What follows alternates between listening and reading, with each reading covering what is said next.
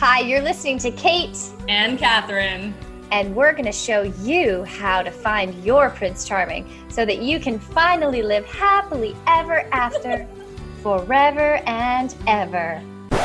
No. No. We are definitely not going to do that. We are sick of that story, and it's a lie. It is a lie. You're listening to The New Truth, a modern woman's guide to extraordinary love.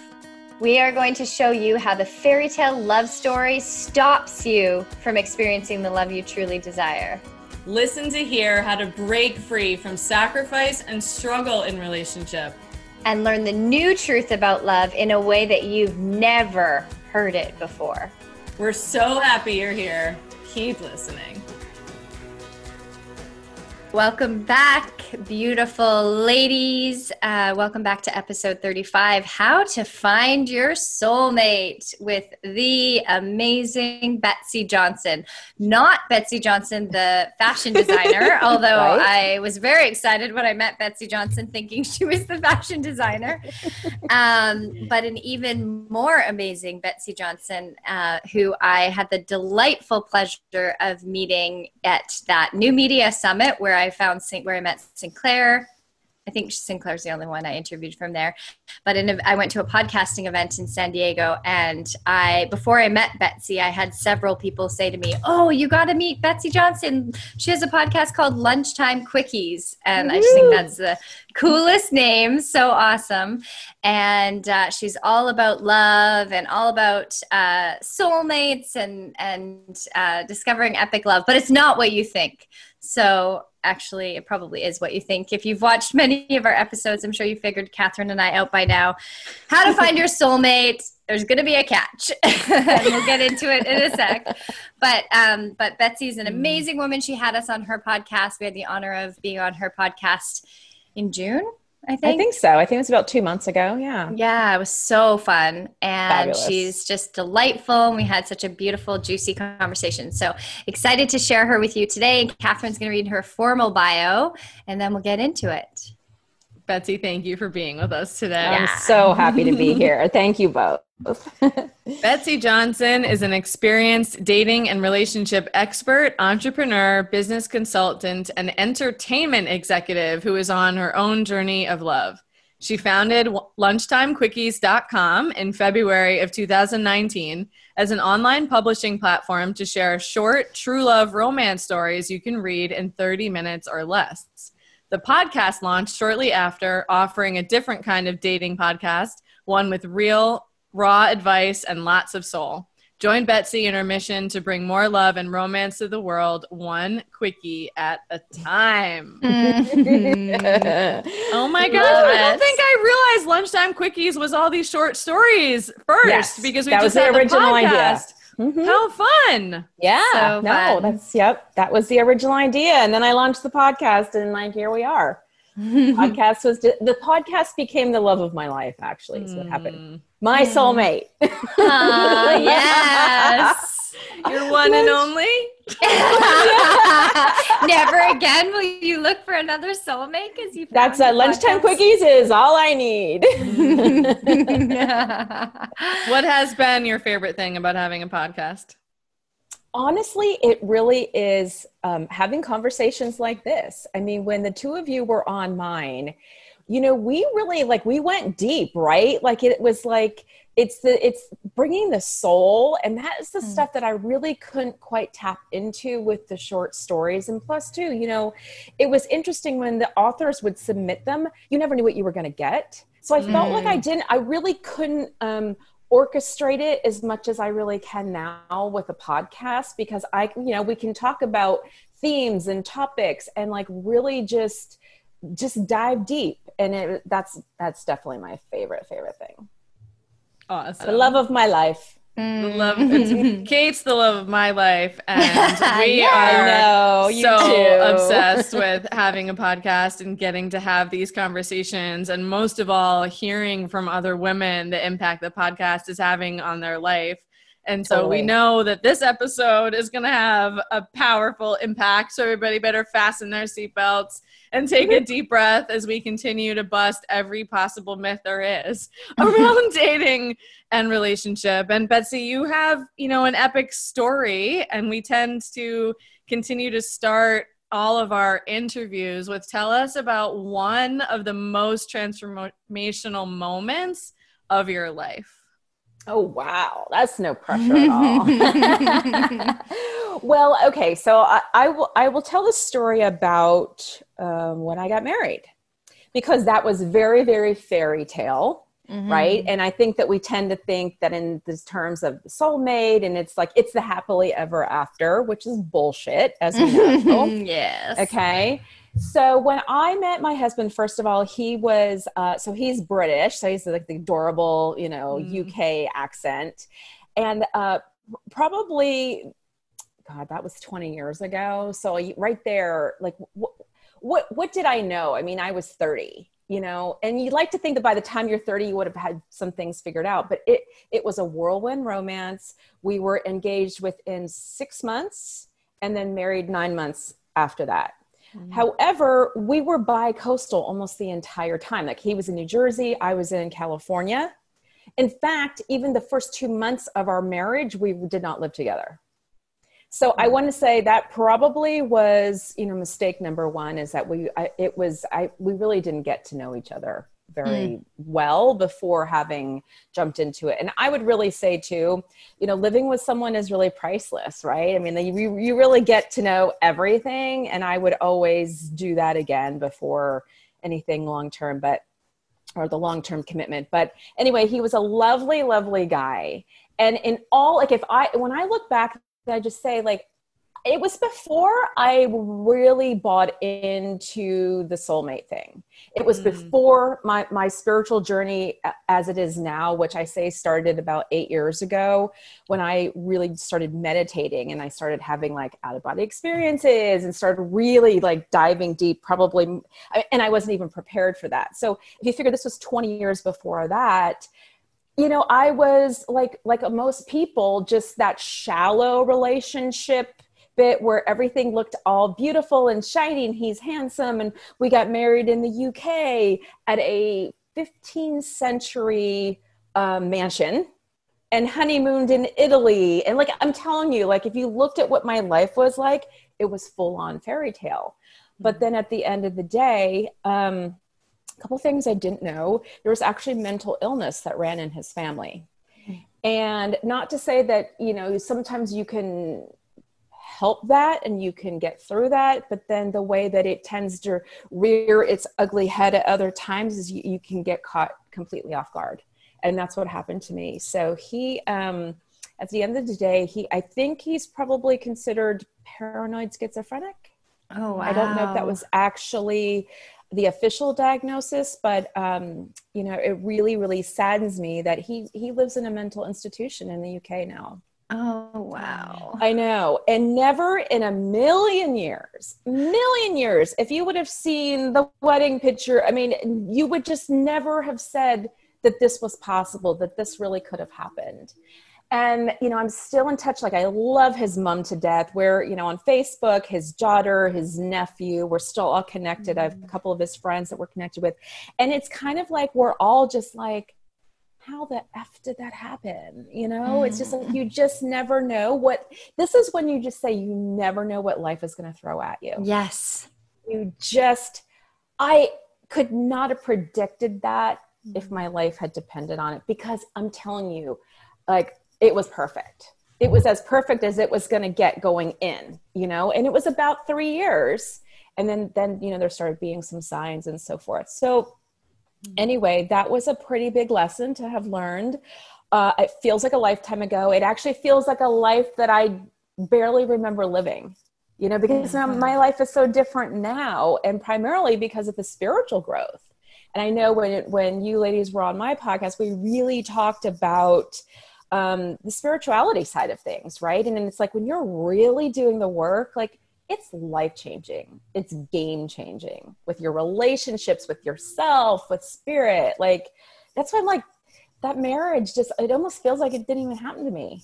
Wow. Because there's like so many other things that have happened to me since that have been just absolutely amazing, and, you know, growth and, and there's my boyfriend right now. Yeah. Anyway. Hi. Funny. He is working out downstairs. Yeah. So anyway, Wow. so here we are. Yes. Yeah. But it's still painful to think about, but you know, of course, I send him so much love, and he's probably in the best place he could be right now. That, and thank you for sharing that story. I didn't know that part of the story. And I mean, it just goes to show, like, in the fairy tale fantasy love, and we're going to definitely tackle the soulmate version of the fairy tale, which is just a new version. But there's just so much focus on the future, growing all together, being together forever. And we just are constantly distracting ourselves with this idea of the time that's not here yet, even though we have no idea what's coming and no idea what it's going to look like and no idea if it's still going to be aligned. And yet making that, like, having our focus be on the future is rooted in fear. Right? Because it's not trusting, and it also distracts us. I'm imagining that even though you had 3 years that you said were perfect, I'm imagining you had perfect according to societal standards of what a perfect relationship is supposed to look like, or but on paper. But I'm imagining that you probably had feelings throughout the 3 years of like, just like that. Something feels off, but I don't know what it is. And nobody taught me to listen to this or to pay attention to this. I'm just supposed to have the hot guy and the husband and the ring on my finger and the cute British accent or whatever, the story of what it looks like to the external world as opposed to how you feel internally.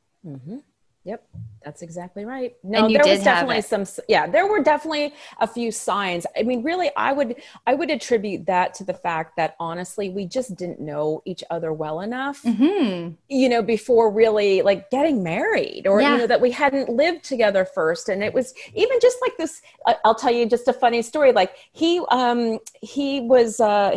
trained with karate, you know, he was like a karate guy. And so just stupid things like he would karate chop the refrigerator door shut. Like if the refrigerator door is open, he'd be like, hi, yeah, and he'd slam the door shut with, you know, I'm like, really, was that really necessary? Like he was kind of like this little kid who required a lot of attention. That was a huge sign, actually, was he required a lot of attention. And I'd be like, dude, I'm right here. Like, you didn't need to like do all that to get, I'm here, you know, I'm already here. So, yeah, man, it was interesting, but you live and you learn. I don't regret it, for sure. I don't, you know, how can we? Because every bit of it is what makes us. Absolutely. And it's the story for all the women who are listening that are so excited to rush through that beginning feeling that feels so good. And the reason we want to rush it is because there's a fear that good feeling is going to go away. So it's like the Cookie Monster, like, I got to eat the whole box or I won't get to, like, this tastes good and it might be gone soon. So I've got to eat the whole box of cookies, as opposed to just one bite at a time, one cookie at a time, and just like letting it satiate, letting it land, feeling it. Because when we're with the actual experience, we get to feel our truth. Like, we get to feel those moments of like, oh, something feels off. And we get to feel those moments of, ooh, this is delicious. This is really enjoyable. But that like push to rush things because it feels good, that's the red flag. It's like, what's the rush? Why can't you just enjoy this bite of the cookie right now?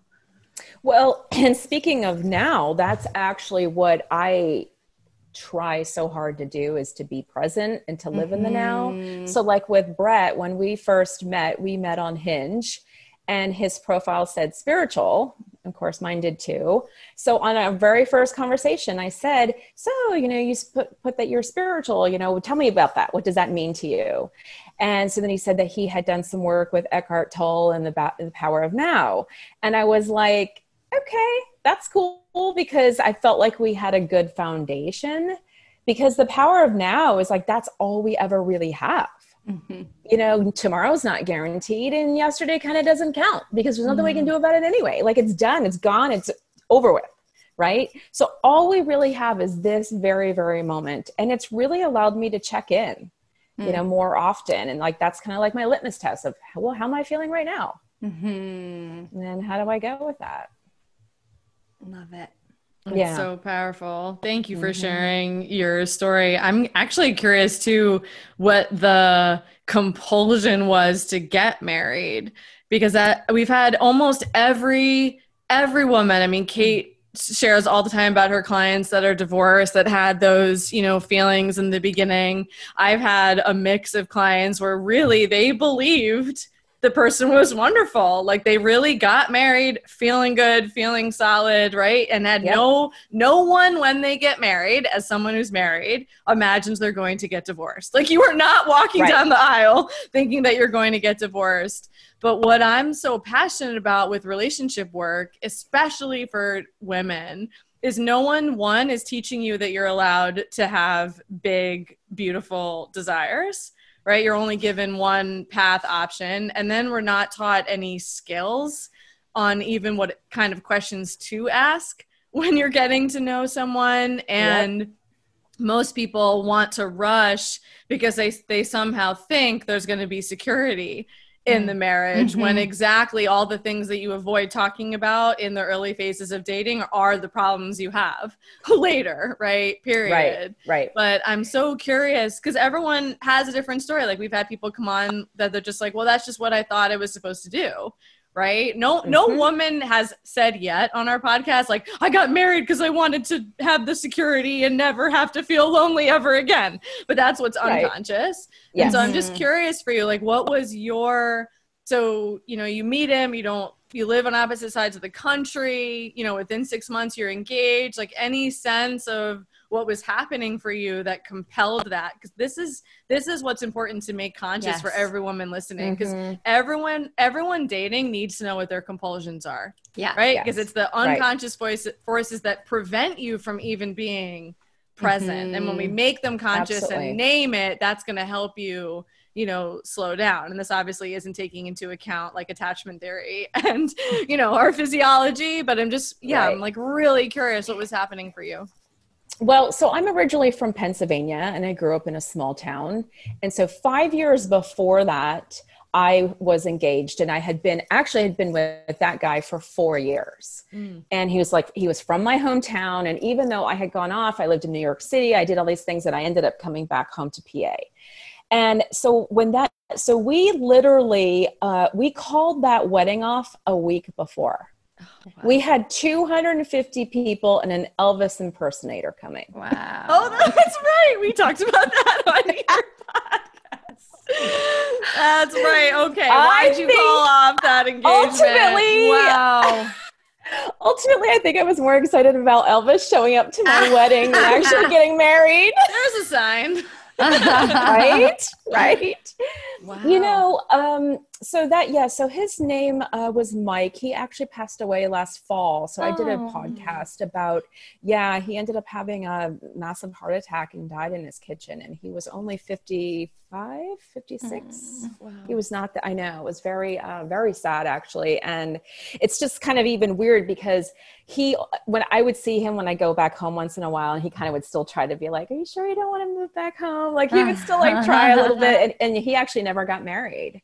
He was engaged like maybe once or twice after that. But so I think that especially in a small town, that's really what is, you know, it's the white picket fence and it's the, you know, the dress and walking down the aisle and it's Cinderella. It really is the fairy tale, especially, I don't know, maybe it has nothing to do with a small town, but if you looked at, you know, most people were getting married and having kids and staying in the hometown. They weren't, you know, I was really one of the few that had left. So I think there was that. So then when that relationship didn't work, I was like, good. Like, I was like, okay, I'm going to really live my life. I left Pennsylvania. I was like, and after that pretty much didn't look back. And so being in California was pretty far, but then what happened with Patrick, my husband, was that I was introduced to him through a woman who I actually dated her son in college. So she could have actually been like my mother-in-law if that relationship had worked. but her and I were just so close, and Patrick was her boss. And so she was like, you have to meet my boss. You have to meet my boss. And of course, this is in New Jersey. I'm already out here in California by then. Oh, actually, I wasn't even. I was in Arizona. And so I felt really like I trusted her. She had known me a really long time. I trusted her, that her boss was like a good guy. And really, he was like as amazing as they get. That's what I'm saying is like this whole mental illness thing. I just could not have predicted it in a million years. Neither could she. She doesn't have any contact with him at all either anymore. I mean, it's just tragic on many levels. But I think that when Patrick came along and there was so much safety involving our union, it was safe. She knew him for a couple of years before me. And it was still just something that I still think that we just thought, well, that's what we were supposed to do. But I'll tell you that with him, we were jet setting. Like I was a consultant at the time, traveling the 12 Western states in Western Canada for my job.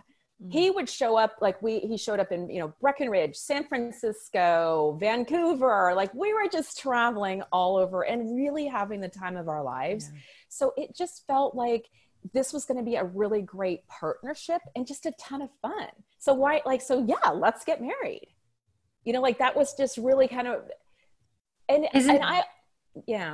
I was just going to say, isn't it funny that's like, let's get married because this is fun instead of like, let's just have fun. Like that's the conditioning. It's just good point. This feel, and it used to be me in my 20s, like every relationship, like a few months in, like, oh, I want to marry you. I want to have your kids. Like as if that was the thing to like put a stamp on this, like matters. This is fun. Yeah. This is great. This feels good. Instead of just like, oh, I'm allowed to feel good. Right. Period. Yeah, period. Yeah. So wild. Yeah, you're right. Like I didn't really even think about that. Of course not, because that is our conditioning. And I think the reason it feels so much more intense in a small town is because in a small town, because of social proof and that the herd mentality, less people rebel against the system. Whereas in a big city, there's more variety. There's more people challenging these social constructs and the patriarchy and these systems that we're plugged into in the matrix. There's a lot more rebels in cities than there are in small towns. So I think that's why the pressure might feel even stronger to follow the checklist and follow the rules. For sure. And I have to do something about the fun I'm having. Yeah. Right. Like I keep everyone, why do you have to do something about your joy? Why do you have to do something about the connection you're having? And it takes time to get to know someone. It takes time to get to know yourself. And I've shared 1,000 times, Andrew and I are completely different people right now than we were 6 years ago. And that doesn't get taken into account with the we receive nothing about relationship other than the fairy tale. And so when did Soulmate come into your world? And then we're going to dive into all of our thoughts around this. So, this just hit me. I used to say that I did not believe in soulmates several years ago. This has to have been at least before. Well, okay. First of all, when I got divorced, I said, I'm never getting married again.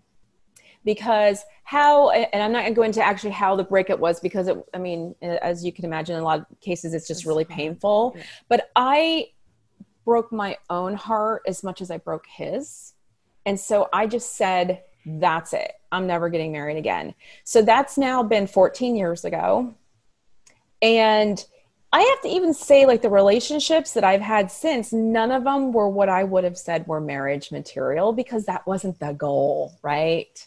Like it just wasn't. So then the soulmate thing, I think more with the spirituality, and when I started that journey about 8 years ago is probably when the soulmate thing kind of came in. And then also I ended up meeting a woman who's a clairvoyant or a medium or whatever. And she's a really interesting lady. She's in Redondo Beach, and she has a twin flame. And we were saying this earlier in our pre-call, but they literally have gone lifetimes and lifetimes together. And she has a very, like, he usually in their lives, he's usually the first one to pass. So I was so fascinated with her journey with his name is Jace. And she talks about Jace all the time. And he's now been in the non-physical for, I want to say maybe 6 years. And she's probably in her 70s now. But she talk about a love story that transcends lifetimes. Like, she's got that. But I think that is so unusual. And I have a huge fascination with past lives anyway. So that could be like probably a whole other podcast. But I think that listening to her, it was kind of like, I'm like, wow, that can really happen, because she communicates with him often, or he does with her. But I have to say, I don't know that that's really what I want. I don't know that, because I want to enjoy this life for whatever it is that my soul set out to learn in this one, and just like when we were talking, soulmates can be like Carol Allen. I had her on, she's a Vedic astrologer, and we were talking on the podcast, and we were like, you're my soulmate. And she's like, yeah, you're mine too. Like, we really, just like the two of you are soulmates. When you really think about that soul connection, I was like, yeah. And I love Carol like to death. And it's this pure thing, just like what the two of you have. It's like pure love, right? Mm-hmm. Not like you're necessarily gonna finish each other's sentences, although I know the two of you could definitely do that. I think that, the term soulmate, like when it just started getting thrown around a lot in the new age personal development movement, it's just like, it was just a bunch of like relationship and dating coaches who took the term the one and disguised it in a spiritual suit. And now it's a special kind of love. But if you read about special love in the Course in Miracles, for those of you who don't know A Course in Miracles, I think we've talked about it before. It's like a spiritual Bible, basically, non-denominational, non-religious, but basically it's incredibly complex and very multi-layered. But A Course in Miracles talks about special love, which is just ego love. It's special love is your saboteur, and in my language, and the other person is saboteur doing the dance, pattern to pattern, like fantasy, sunshine and roses in the beginning, and then all your pain patterns play out, and it's just not knowing about the patterns, but just operating in that level of love. And that's ego-based love.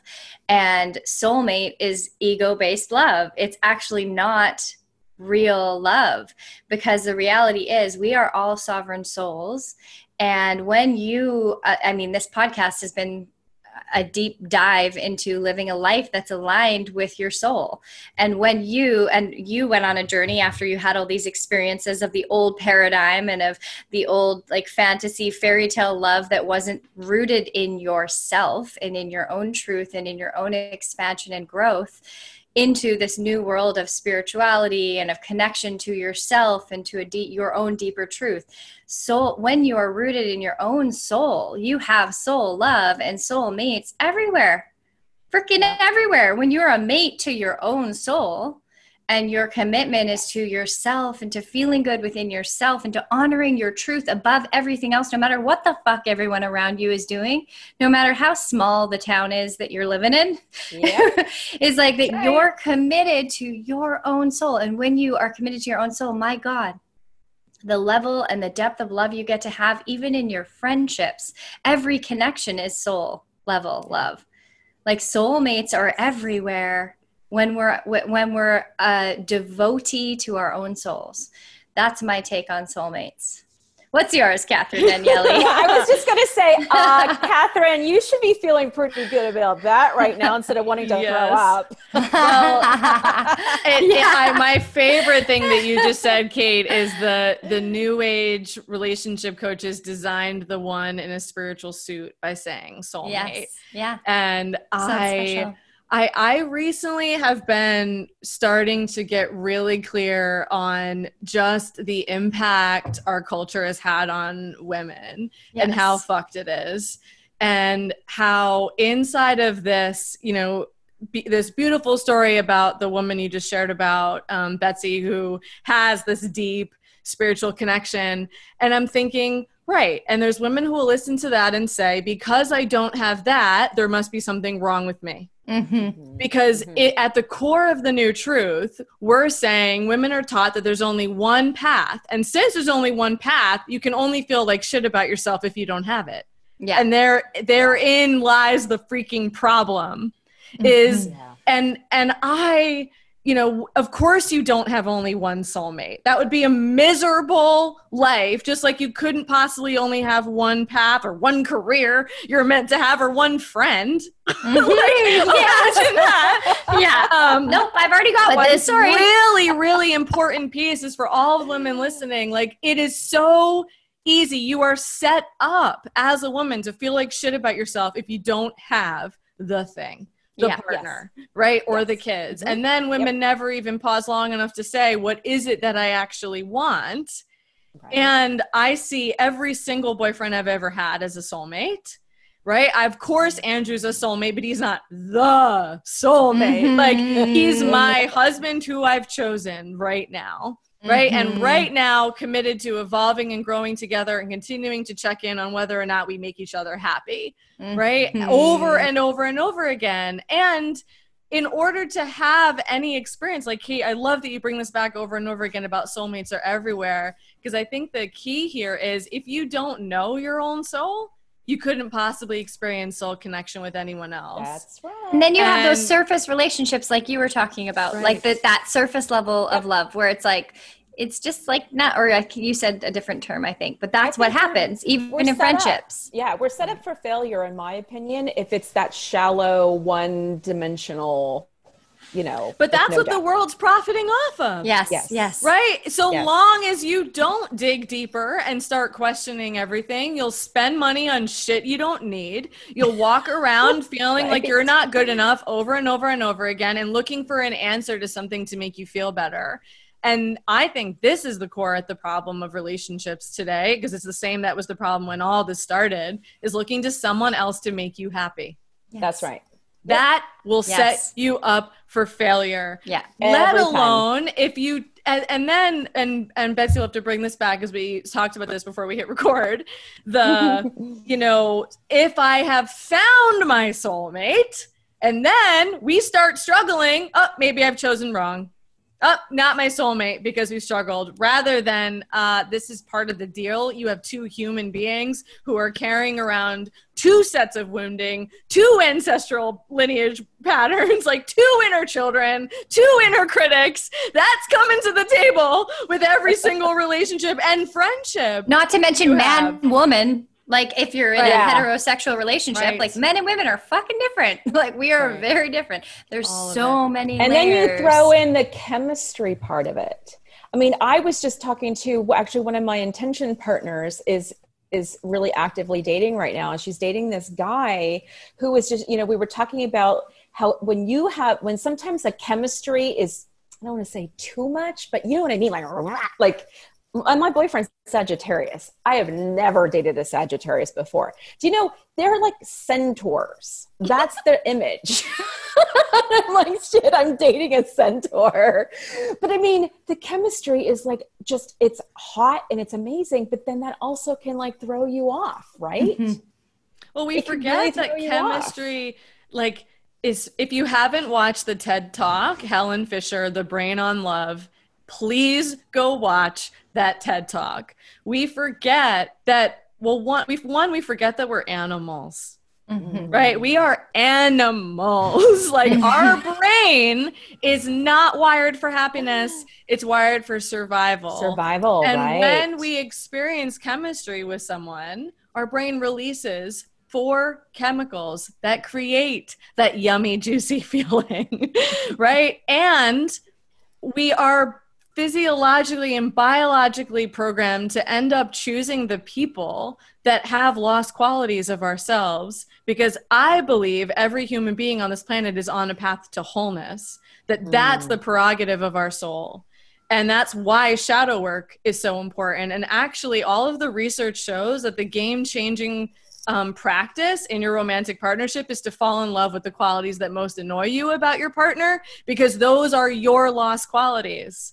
No Bingo. human being is perfect. And then there's the cycle of everyone just thinking, I just need to choose someone else. I just need to choose someone else. And with another person, I'll be happier.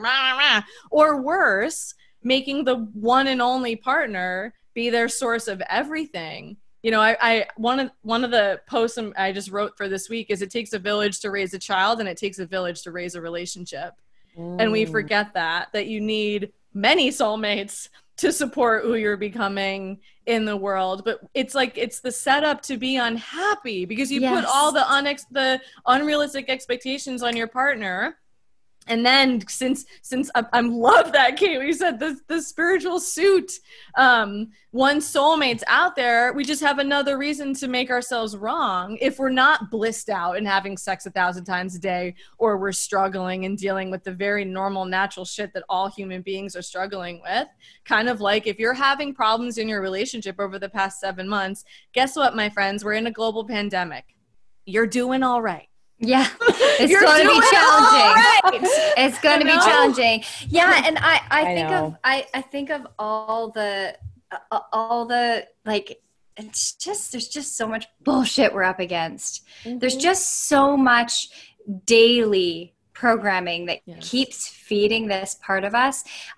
My heart breaks when I think of like all the teachers out there. And I think, Catherine, for you being married and being in a long-term relationship, I think you are the only one I know of who's doing it, who's representing and sharing parts of your relationship in the most real, authentic, transparent. This is what a conscious, real relationship looks like. Because I am so fucking annoyed with all the people out there who are teaching about love, who are like, I have found my soulmate.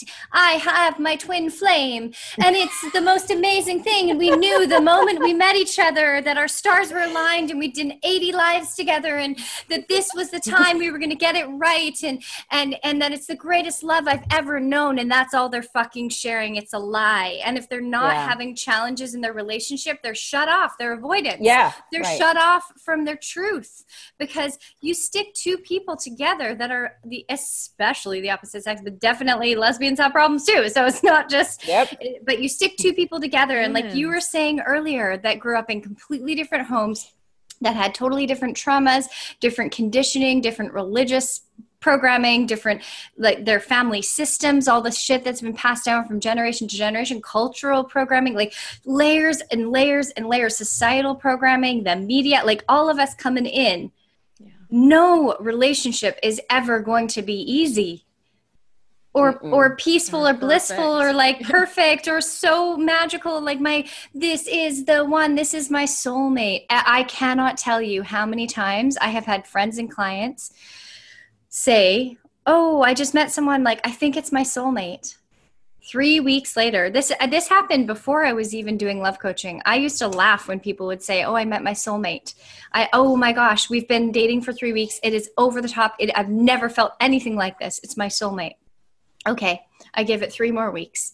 And that, oh yeah, no, it blew up. Okay, yeah, right. Because it was fantasy based. It is such a lie. And it's so sad. And, you know, even all your friends, for all the single women listening, all your friends who are in relationship and just posting about how in love they are and how epic pictures together and them doing magical things together, that is one tiny piece of the puzzle, if it's even real. Sometimes it's actually just a facade to convince themselves. Like if people, there's been statistics that the more you post about your relationship, the more photos you post, usually the less healthy your relationship is or happy it is. And it's like an overcompensation. And that's what we're comparing ourselves to. So all the single women that look at these relationship coaches who have it all, or look at these Instagram people who have it all, nobody fucking has it all. It's just an illusion. Soulmate. But it's a fraud. It's fraud, though. I really see it as fraud, you know, because you are exactly right. I had one friend in particular was in a horrible marriage for 20 some years, but everything on Facebook made it look all wonderful. And of course, when it finally blew up, everybody's like, what the hell? Right. You know what I mean? While she'd been living in hell for 10 to 15 years, you know, and I just was like, no, I don't want to see one more goddamn Christmas card with you guys and the dog on the beach with, you know, all 5 of you, because it's like, it made it really I wanted to throw up. Yeah. And we Because want real. We want are real. aching for Everybody real does. because we Yes. want to know that we are enough. Yes. And that there's nothing wrong with us. And what is perpetuated by relationship culture is women not feeling good enough. Yes. And women not feeling worthy. And women blaming external circumstance for why they don't feel good or feeling like shit for being single. And then they settle. Because that's what sets it up. Yes. If I have to just choose the first person who's nice to me and then not take my time, rather than, Andrew's one of my soulmates. He's not the soulmate. I mean, could you imagine just the pressure, right? Of having all of that on one person to be everything for you? People are doing it. People, that's what's right. happening. And that's right. And that's another reason people get so rocked. They get so sideswiped when things don't work out, or their partner, God forbid, dies, or like how many women, and it's not our fault, it's our programming, are just waiting for their soulmate, just want to find their soulmate. They find their soulmate, they ditch all their friends, they ditch everything they love. They're like, oh, I got the thing I always wanted. And even if it feels so good and they're so compatible and it's amazing, if you ditch all your other soulmates, whether it's your podcast, your dance class, your girlfriends, like when you ditch all your other things and then something doesn't work out, because you've bought into the illusion that the future is already yours when it's not, that's when it's a freaking sideswipe, life rock, completely blinding, because you've given yourself up. The word is dangerous. So know how to find your soulmate. We're going to tell you, become a mate to your own soul. There's no one to find but you. And then you will have soulmates everywhere. That's the new truth. When I first launched lunchtimequickies.com, I knew that I wanted it to be based on self-love. And I remember a friend of mine saying, well, how are you going to do that? Because this was really orchestrating like the short stories that would come in. Like I said, I quickly realized that I didn't really know what I was going to get at any given time when it would come through. But I just said, I remember saying to her, I don't know how I'm going to do it, but I'm going to do it. And I think really with the podcast, that's what we've talked about too, is right. Like how could you ever have a rewarding relationship if you don't have the same with yourself? And I know and that whole term self-love also is kind of thrown around just as much as a soulmate. And I think there's a lot of I remember trying to explain it to my sister way early, and she thought it was, like egotistical or selfish, right? When you say like self-love, and it's like, no, it's exactly opposite. That's only women think that. Because women are supposed to be selfless. Only women think that about self-love. and I've decided now that self-love at the core is believing that you're worthy and valuable because you exist, and then acting accordingly. Yes. It's your behavior. Yeah. Because you don't have to love yourself perfectly. I didn't love myself perfectly. I wake up every morning and actually vow to learn how to love myself more every day. Yeah. And then most of all, I notice I still have to work because of my trauma history. It is still a practice for me to receive Andrew's love. Like I have to consciously take a deep breath in and open, rather than all my the trauma that doesn't go away, that will just come up to shut down or resist it or whatever. Like that's what my learning now is. And that's it, learning from friends. Do you understand how hard it was for me to like actually truly partner with Kate and like let Kate love me? Like I was in go mode in the beginning of our podcast. I'm like, this is a business. And Kate's like, Catherine, this is fun. I'm like, what do you mean? What do you mean?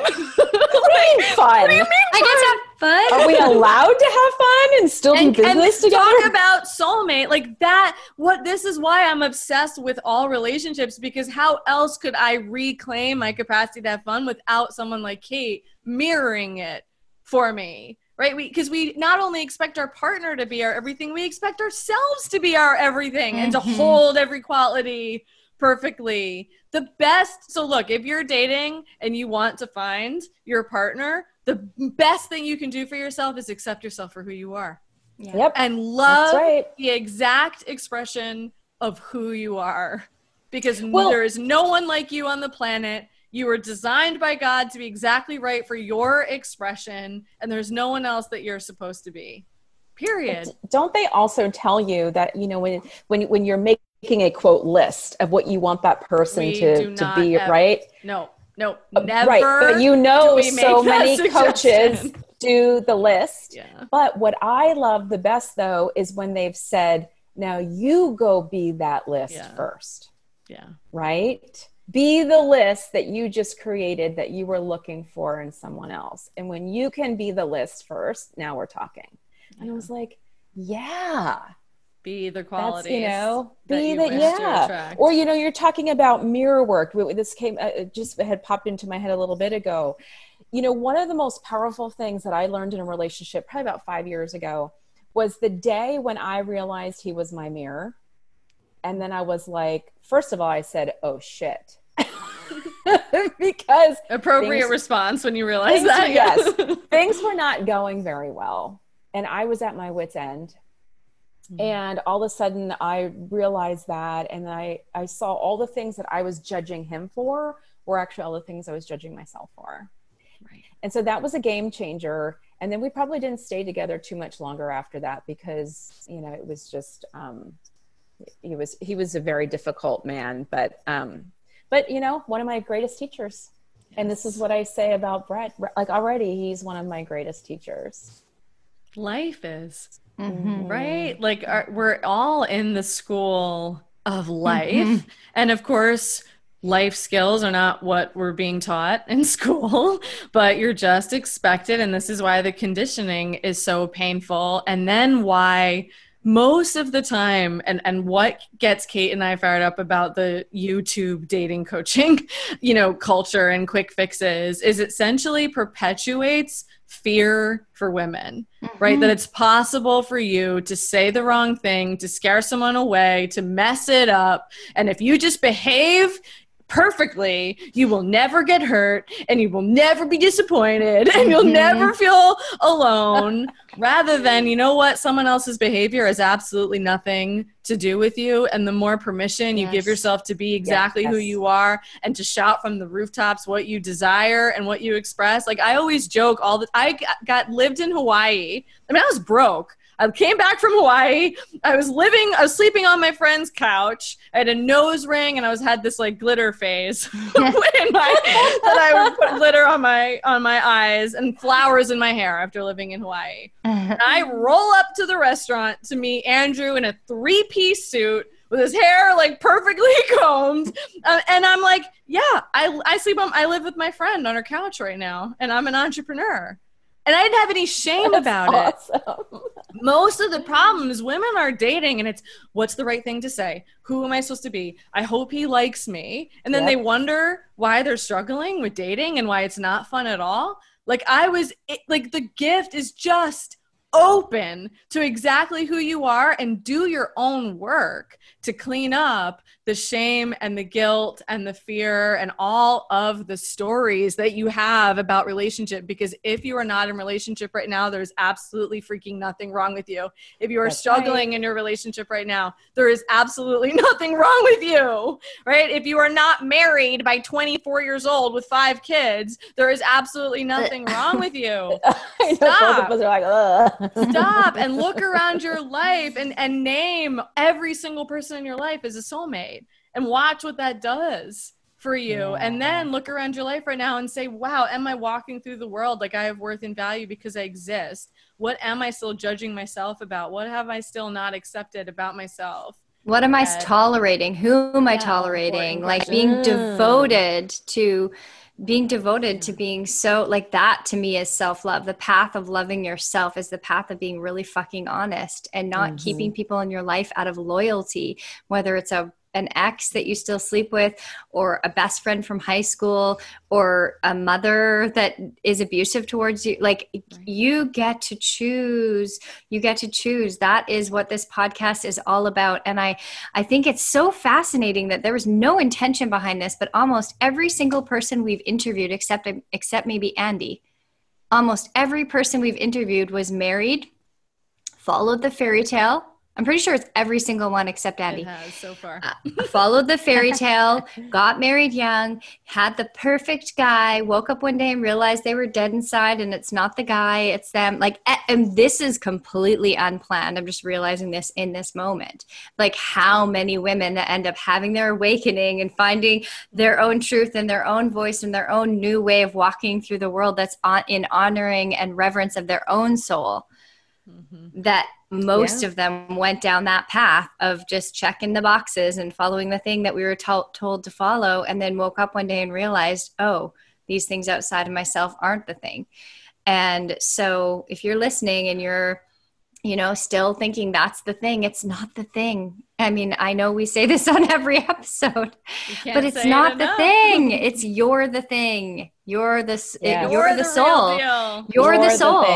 You're the thing. So get to know your own soul and get to know what feels good, and be committed to that. And you'll get to have so many epic soulmates and epic soul experiences. Like you talk about your podcast, where the love of your life gets to be many things rather than just one thing. And I was also thinking earlier, Catherine, when you were talking about the soulmate, like, and finding that one person, it's like, that is the thing. It's like when we were talking earlier, actually, about rushing, like, oh, this feels so good. I want, like, we need more. I need to get that false sense of security of marriage because this feels so good and I need to make sure that I keep it forever.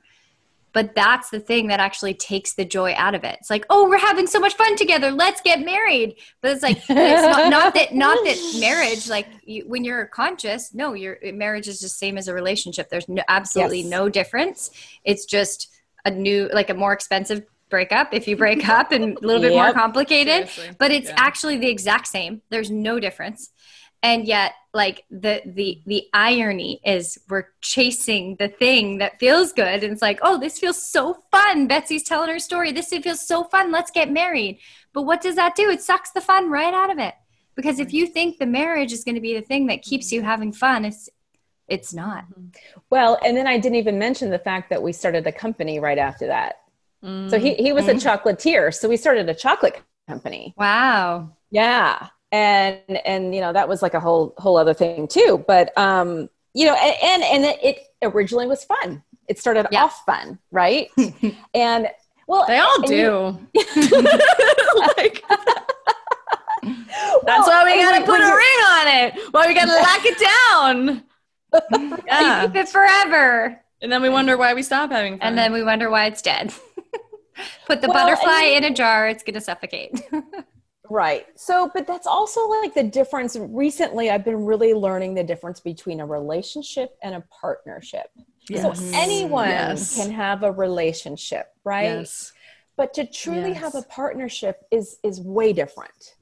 And that's, because my boyfriend and I, like we talk, he's like, he knows I want to get married again. Now, so this is very funny. Ladies, I want to get married again. Woo woo! It took me 14 years. This is your desire. You're allowed. That is my desire. You're allowed. I can say that. However, I've already found myself reframing, going, something, I don't really need to do that, but I want a committed partnership. Mm-hmm. Right? I want that and I'll say, I want that life partner that we're having fun, that we're growing. Like growth to me is the single biggest thing that we both need to be doing together and apart. Right? Because I have all my, like Abraham, and we talked about this. I'm a huge Abraham fan. Right? And they're all about like having fun, and like I have a coach who said to me, how long are you going to allow yourself to feel good?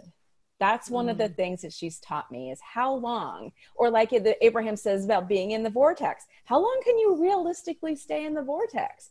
As long as you allow yourself to.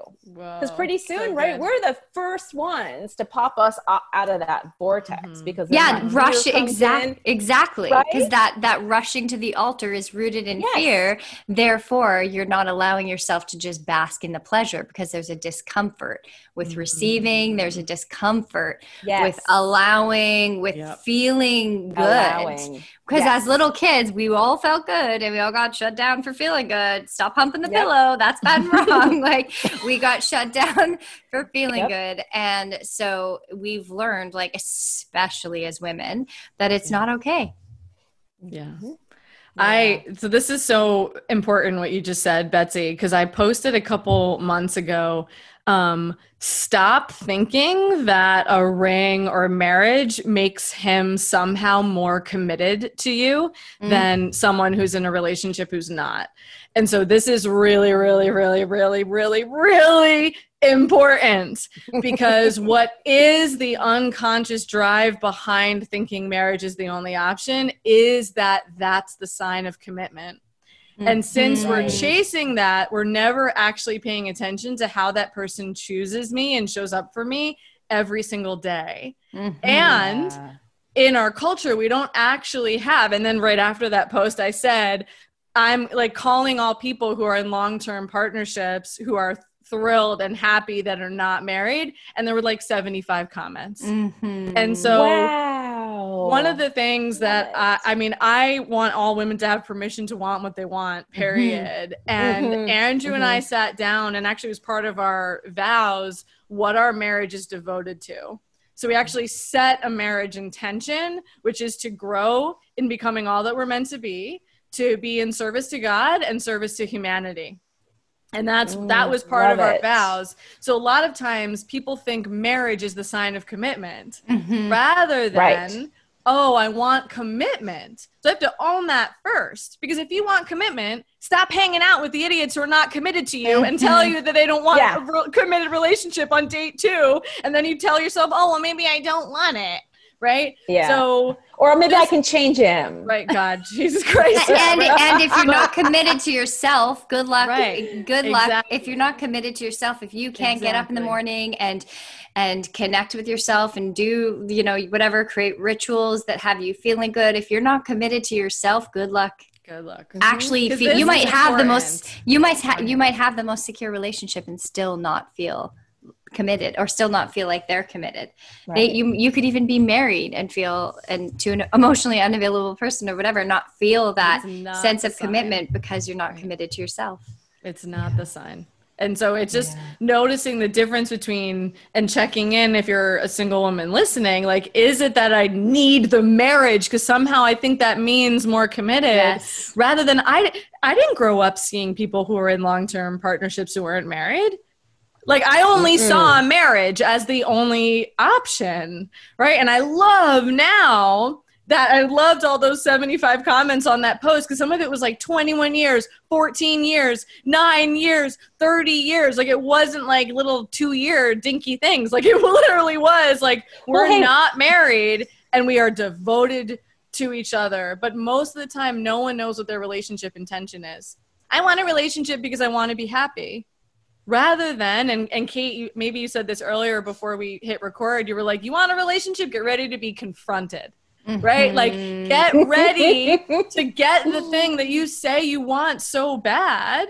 And this is what, I mean, as coaches, like, I always say to my clients, and I'm sure you say it to your clients too, both of you, it's like, you know what? You're going to do all your shit with me.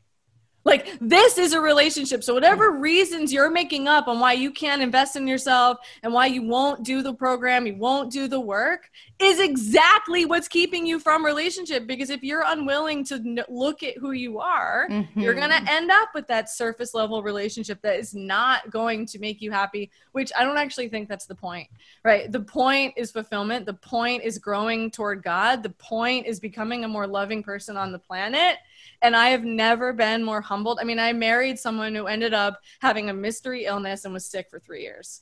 So talk about being humbled, and had, I mean, we had sex like 15 times a day for the first 2 years of our relationship. like I had every reason to like think like, oh, this is going to be good. And all of it came crashing down. But it was the most transformative spiritual experience of my life. And now I'm having conversations all day long with people. Partners have had brain cancer. Partners have had tumors. Partners who've lost their legs. Partners who got in car accidents and were immobile for 6 months. Partners with mental illness and who are working through it together. But we think there's some escape. from life, right? Yeah. Rather than, I think the point is a more loving human being who's more compassionate and humble, right? Because it's not like I get to place all my orders to God and then have this perfect life. Like, that's not how spirit works. But I'm waiting for a world in which we give ourselves more permission to be messy and imperfect and wild and to stop freaking making ourselves wrong for everything. That's what I'm most. I've worked with men before. Men are not making themselves wrong all the time. Like, my male clients are not calling me saying I've spent all day second guessing myself. No. Yeah, right? they're not like that. Only the women who are always blaming themselves. It's always their problem. And, you know, this is like, I keep thinking every time we record an episode, I'm like, this is a movement that I just feel the ripples throughout all of the world to put an end to domestic violence, end to sexual violence, end to women feeling like there's something wrong with them and having permission to just be who they are and want what they want and recognize the only thing that's wrong is our conditioning, is the lies they've tried to feed you about relationship. Because no, it's not normal to be fighting every single day. Like, no, it's not normal to have a sexless marriage. Like, no, it's not normal to have an unsupportive partner when you're saying, I want to do this program, I have this dream, I want to travel, you know, I want to hire a nanny to have more support with the kids. Like, it's not normal if you don't have support or have someone cheering you on, cheerleading and believing in you and supporting your dreams. Because it's not all or nothing. You know, sometimes you can be like, well, maybe I shouldn't want a relationship then, rather than, you know what, it starts with you. It starts with you. And how are you showing up for yourself every single day? How are you loving yourself? And what do you believe? Yeah. What do you believe? What do you believe? Beautiful. So much. Everyone's going to listen to this one over and over and over and over again. So many layers. But if you talk about creating the ripple effect, that's what you ladies are really doing. Because I remember when you were on mine and we were blowing, you know, the whole lid off of, we were talking a little bit of the soulmate stuff there too. We were just all saying it's bullshit and blah, blah, blah. And I said, well, God, you know, I've been in this soulmate program for like 2 or 3 years and was kind of conditioned to like thinking that, you know, it was all going to be blissful. You know, and then I meet my boyfriend that I have now, and it's not all been blissful, but it's a lot of times it's been great, but it's a huge growth and huge learning and just understanding I have a pattern of I want to run. Like when the going gets tough, I'm like, I'm out of here. Right. Oh, he's so she just admitted it's a pattern. As if he doesn't know. If you saw what he was doing right now, you'd want to run too. He's funny. Are you done? No, I'm not done. There are only two patterns. There are only two patterns, the pursuer and the distancer. There are the people that when there's problems, they need to talk about it more and they want to lock down everything, or the people who want to run. So welcome to being human. And it's important to know that and to feel the impulse, and then the conscious question of, and what serves? Does it serve for me to walk away right now? Or does it serve for me to lean in and get vulnerable and talk about what's happening for me? It's cowardly for me to run. Like, that's when I was like, well, that's easy. That's so easy. I'll pack up my shit and get out of here and you'll never see me again. And wherever you go, there you are. You attract another relationship and the same shit will come up and you'll run again. That's right. And I always say, like, where's it coming from? That's the most important question, is like, don't ever make any decisions, whether it's getting into a relationship, getting married, leaving a relationship, choosing a job, picking an apartment. Don't make it out of fear. If you're making the choice from fear, from your small self, from your contracted self, that is not the aligned choice for you. Right. But if you're making the choice from truth, where it just feels right, like you're not in a triggered state, you're not in a fear-based state, just like this relationship feels complete. Okay, now make a decision. Right. Or this getting married to this man feels aligned in this moment. Okay, great.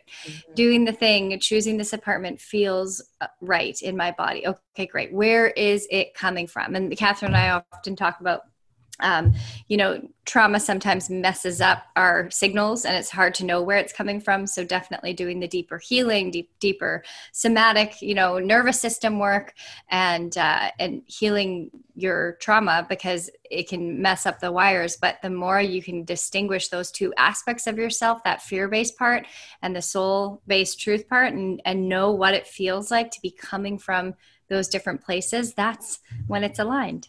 Mm-hmm. And that's when you don't have regrets, because okay, this is not a fit for me. This friendship doesn't feel good and it's no longer aligned. Mm-hmm. And it's then you don't have regrets. Oh, should I have not ended that friendship? It's clear because it came from truth. Yep. Yeah, I actually just, a friend called me that I had been friends with for a long time, but we hadn't spoken in a while. And I have to tell you, after I talked with her, I got off the phone and I said, that didn't feel very good. And this is why I'm really not friends with her anymore. Yeah. And I'll still take her call because she never, maybe she calls once a year, but it was wow, I really have no desire to even go back. And now I think about it, it's well, I was friends with her 30 years ago and I'm a hell of a lot different person than I was 30 years ago. And I know we even talked in my podcast, I'm a different person from last week. Mm-hmm. If we are truly in the work of growing and evolving and learning, it's hard to go back, and then I felt like she was judging me for some things 30 years ago. Mm-hmm. And I'm hell, why would I be friends with this person? Mm-hmm. You don't even know me. You have no idea who I am today. And that, it's life is interesting. And that is the woman thing. The women, we're taught to be selfless. We're taught to put other people first. We're taught to consider everyone else's feelings. Mm-hmm. We're taught to manage other people's experiences, manage other people's perceptions of us. And this is your get out of jail free card, because we're only we all put ourselves in prison, and it's not our fault. It's our brainwashing, but that's what the new truth is. We are here to help you untangle from all of those ways that you are disowning yourself, that you are abandoning yourself, that you are rejecting yourself and projecting it onto people around you. We get to choose. Yes. So I love this conversation so much. I feel like we could go on and on and on. I know. And I know we have to wrap it up soon. I just want to know what? I just want you to I invite you. I all of a sudden can't talk. Can you let the listeners know where they can find the Lunchtime Quickies podcast and you and all of that? Yeah, so everything basically is lunchtimequickies.com, and on Facebook it's at Lunchtime Quickies, Instagram, all of that. And the podcast is on all major platforms. Just plug it in. Lunchtime is one word, Quickies. And I love talking about this. I love that the two of you have created, have given us all permission to really be messy and to say it like it is, and to rip things apart and just say that we don't have to have the structure. And I fully support that. And, I love that we're on this journey together. Us too. My soulmates. Our soulmates. Yes, we only choose soulmates to interview. So Yeah. Oh, so fun. I love how much fire this topic brought up for all three of us. So as good. If we've I don't think we've had an episode where we haven't been fired up yet. I know. You guys are so cute. I love hearing you. We're crazy. And it's the best. No, but you're authentic. That's what I've always wanted to be. And even if I sometimes share a little too much, who cares? That's what I think this is how we learn from each other, right? Yes. Yeah. And it's not putting up the white picket fence. It's no, this is the real shit. This is what's really happening for us right now. Yeah. The white picket fence is poison. We talked about all those teachers, everyone out there who's claiming that their love is perfect and roses and sunshine and soulmates and whatever else they're all called. What's the other one? Twin Flames. Thank you. All these names, it's the facade, and no more facade. This platform is you be who you are and you share your heart. And thank you so much for sharing your stories with us today and for your transparency and realness and just bringing yourself and bringing even your challenges in your current relationship. We see you, and this is it. This is the human path. Life. I love that what Catherine said earlier, school of life. So thank you for being on the School of Life journey with us. Thank you so much for your time today, Betsy. And you're so welcome. I'm blessed to have been here.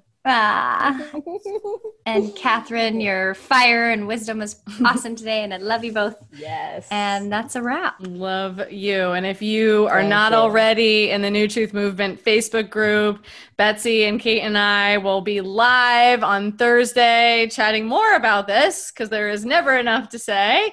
And if you know a woman who needs to hear this episode, the best gift on raising the consciousness of our planet, the best abundance offering is to share this episode with your friends, with a woman who needs it. Share it on your platforms. So maybe women who didn't even think they needed to hear this message will click it and hear it.